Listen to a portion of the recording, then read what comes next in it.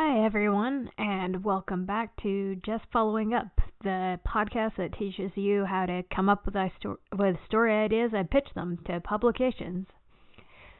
So, today's episode, we're going to talk about the pitching process, how to pitch a reported piece.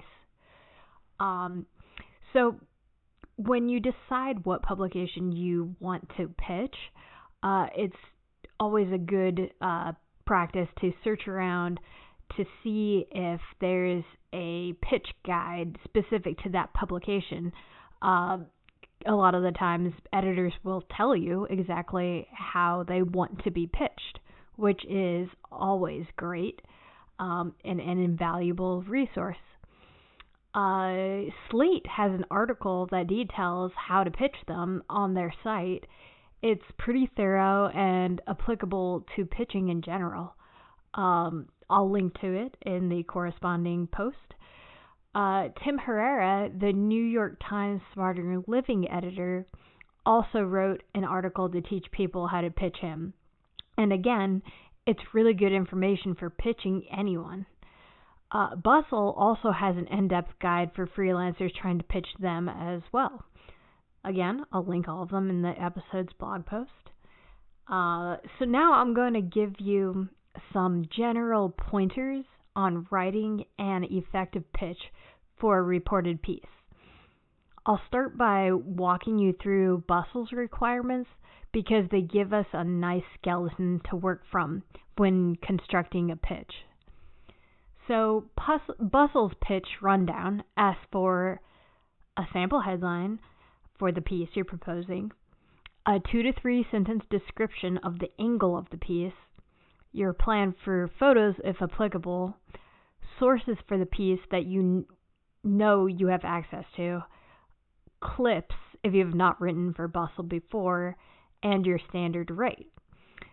So I'm going to walk you through each one of these one by one since some are Bustle specific and some can be applied to other publications.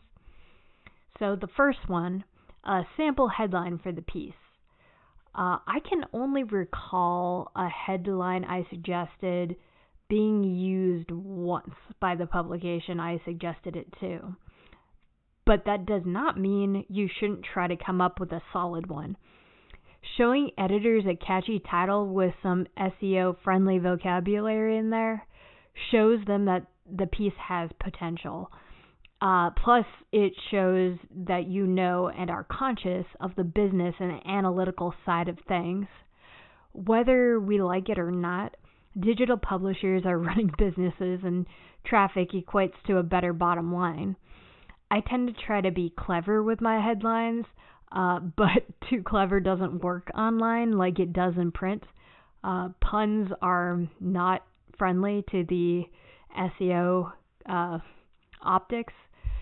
So I like to run headlines through CoSchedule's headline analyzer to make sure I'm not being too oblique. So I know that it would do decent in search results and it uses the right formula of words. So next is a 2 to 3 sentence description of the angle in your proposed piece. This is where you explain how your piece brings a unique take to whatever idea your headline proposed. The headline is the bait, and your angle is the hook, and your presentation of your hook is how you reel them in. It's what differentiates your proposed story idea from all of the rest of the ideas that are being proposed about that story. And trust me, there's always the rest. Scoops are rare, super rare. An intriguing angle is key. So the next portion, Bustle requests you address, is your plan for photos, if applicable. And unless you're planning on pitching a photo essay or an extremely rare event you have photos for, I'd leave out photo details unless they're specifically requested, as Bustle does in their pitch guidelines. Whenever I've written personal essays, the editors will ask me if I could provide photos. Since they've always been photos I've had on hand that I don't go out and take purely for this piece, I don't charge for them, and the publications don't retain rights. I make sure the contract provided by the publication doesn't have any clauses claiming rights to these photos. We'll talk about contracts in a later episode. Again, for now, we're worried about writing pitches and getting the story assignments before we get into legalities. But one more note about contracts. Most of the publications will provide you with their standard contract. It's your due diligence. It's on you to read through it and make sure they're not taking rights that would be really bad for you as a writer. It's very worrisome when they request that you don't write about a topic, that they claim all of your intellectual rights for a topic. That's scary, but I digress. So, sources for the piece that you know you have access to. So, for reported pieces, it's important to mention specialists you plan to reach out to, sources you've already spoken with, or upcoming events or hard-to-reach people you have access to. For example, messaging Gizmodo saying you'd like to cover the SpaceX launch is a whole different story when you have an invitation in hand. Without access, they'll say, yeah, you and everyone else, kid. And that's even if they grace you with a response. I use this example because a cousin of mine who worked on Denver's local Fox News station was actually invited to the most recent SpaceX launch and was trying to pitch coverage to different outlets. I'm not sure what ended up happening with that. I'll have to check back in with him. But what made his pitch really strong was the fact that he had an invitation in hand and was going to this, regardless if he had an assignment or not. So the point I'm making is make sure your proposed sources and expert interviews are attainable. Don't say you're going to talk to Harry Belafonte about his role in BlacKkKlansman, because chances are you won't be able to. So sometimes it's necessary to get some of the interviews lined up beforehand. Otherwise, you don't know if a story is even possible. For example, this was the case with my unpaid intern story for Dame. I found interns willing to speak with me before I sent the pitch out. That way I wasn't proposing something that was impossible. It would be really bad if they had accepted the pitch and then I wasn't able to find anyone to interview. So, but however, I did track down my expert source post-acceptance after my editor said she thought the piece needed a specialist take. And she was absolutely right. Jerian Arifa's input in that article and her advice on handling that specific situation was invaluable. So then Bustle also asked for clips if you haven't written for them before. I just shortened this to clips, honestly, since I always include them, even if I've written for the publication before. I just feel it's arrogant and presumptuous to expect a big publication that works with many, many freelancers to remember who you are. I've never had it where an editor is offended that I think they don't remember me, but I would rather have them be offended that I assumed they didn't know who I was rather than them think I'm presumptuous. But I guess that's just a personal thing. The last requirement Bustle asks for is your standard rate. And honestly, Bustle is the only publication I've heard of that asks this to be included up front. Not saying other publications don't request this along with the pitch, but I've yet to encounter it outside Bustle. And I'd advise you to not throw out a rate in your pitch. Again, it just feels kind of presumptuous. in my experience, most editors give you a figure if they want your pitch. Like when they respond, giving you an acceptance, they'll have a pitch in line too. I'll go over negotiating rates in a later episode. For now, we'll focus on perfecting those pitches. So, Tim Herrera, editor of New York Times Smarter Living, is careful to clarify in his article on pitching him, which again I'll link to, that a bad pitch is not the same thing as a bad story idea. And this is really important to remember. Just because an editor rejects a pitch doesn't mean the story doesn't have merit. It just means you need to rework the pitch and make it more enticing, or to address overlooked portions or angles or other details. Herrera lists in his article some of the reasons your pitch may have been rejected, such as you pitched the wrong outlet. This may seem like a no-brainer, but you'd be surprised. Some outlets actually have political slants that kind of go below the surface, and so if you pitch a super conservative piece to, let's say, the Boston Globe magazine, they're going to be a little wary of it. Not saying they won't take it, but they'd probably be more skeptical. Another item he lists is you pitched the wrong editor. This goes back to knowing the correct editor for each vertical at a publication. If you pitched, let's say, Tim Herrera at Smarter Living, a story about parenting, he's probably not going to accept it unless it's about optimization of parenting or something like that. Your idea wasn't fully fleshed out. This is a big one.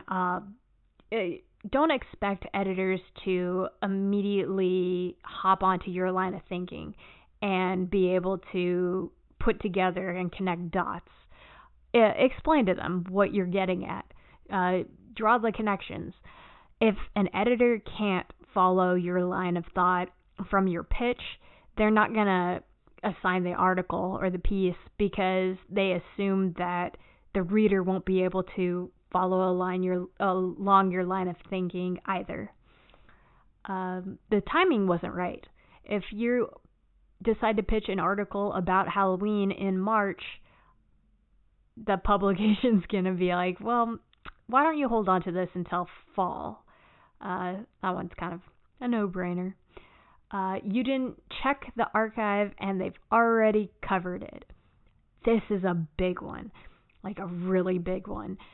So in Google, you can search a website by typing in site : and then the URL of the website, and just put in your story idea or keywords associated with your story idea. This is a really important step for you to take, because if they've already published an article dealing with your topic, and especially with your particular angle, you're just wasting their time, and they're going to think you don't know how to do research, and they're going to wonder why you're pitching them. And it can be embarrassing.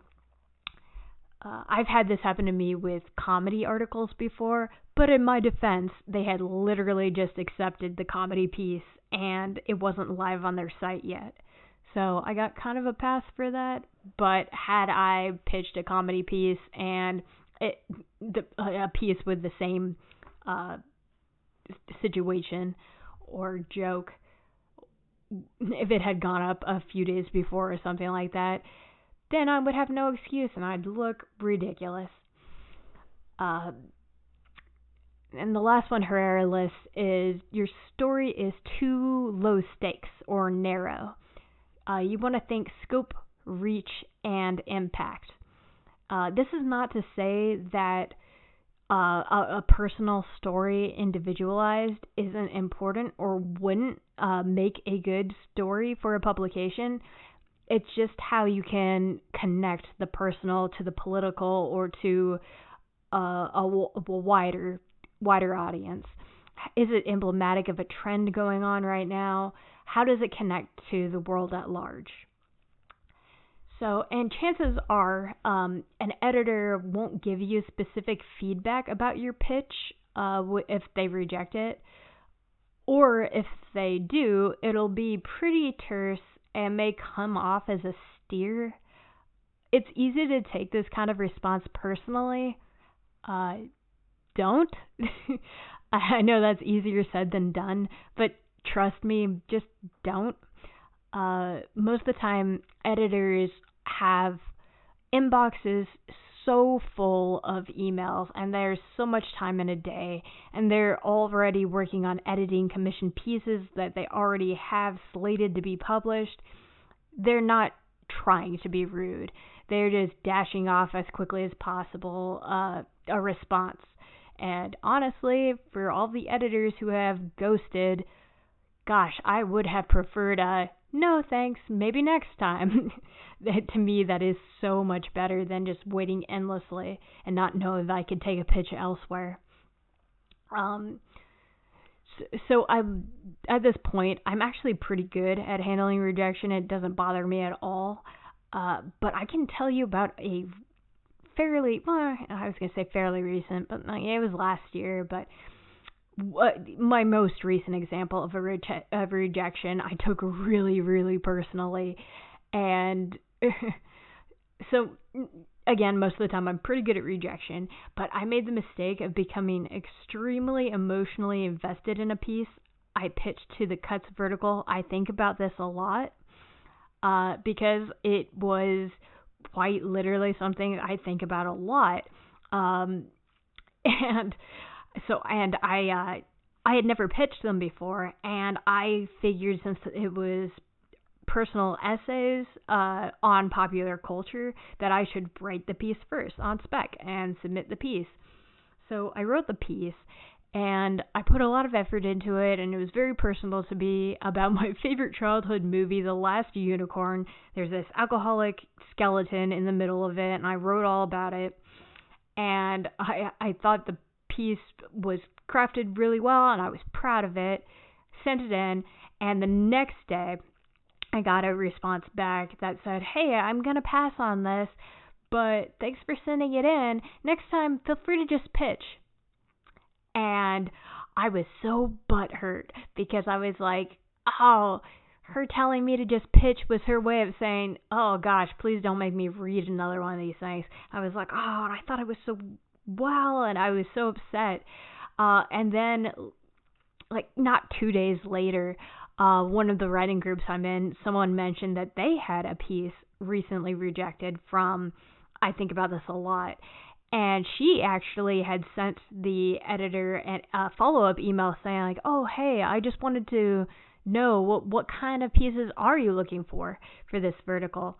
And the person responded and was like, well, honestly, I want this to be kind of zany, and fun, and not necessarily like dark and like deep digging and personal, and it's supposed to be fun. And that made me feel so much better, because my essay was kind of dark. It was about this alcoholic skeleton who's trapped for all eternity in the bowels of this castle with this miserable king, and real existential. And so that anecdote just goes to show that most of the time, it's not personal when an editor rejects you. You just simply didn't write something that aligned with what they were looking for. So I do urge you to check out Herrera's article, since it actually ends with a cold pitch example, a real one that he accepted. And he talks about exactly why it worked for him, and it's a great example. So go to this episode's blog page and see that. Start thinking of different publications you'd like to pitch your story idea. And next time I'll walk you through a few of my own pitches that were placed and why they worked, and maybe even things I would have done differently with the hindsight I have now. All right. Well, thanks for tuning in. This is just following up. This was kind of a long episode, so Thanks for sticking around. I'll see you next time.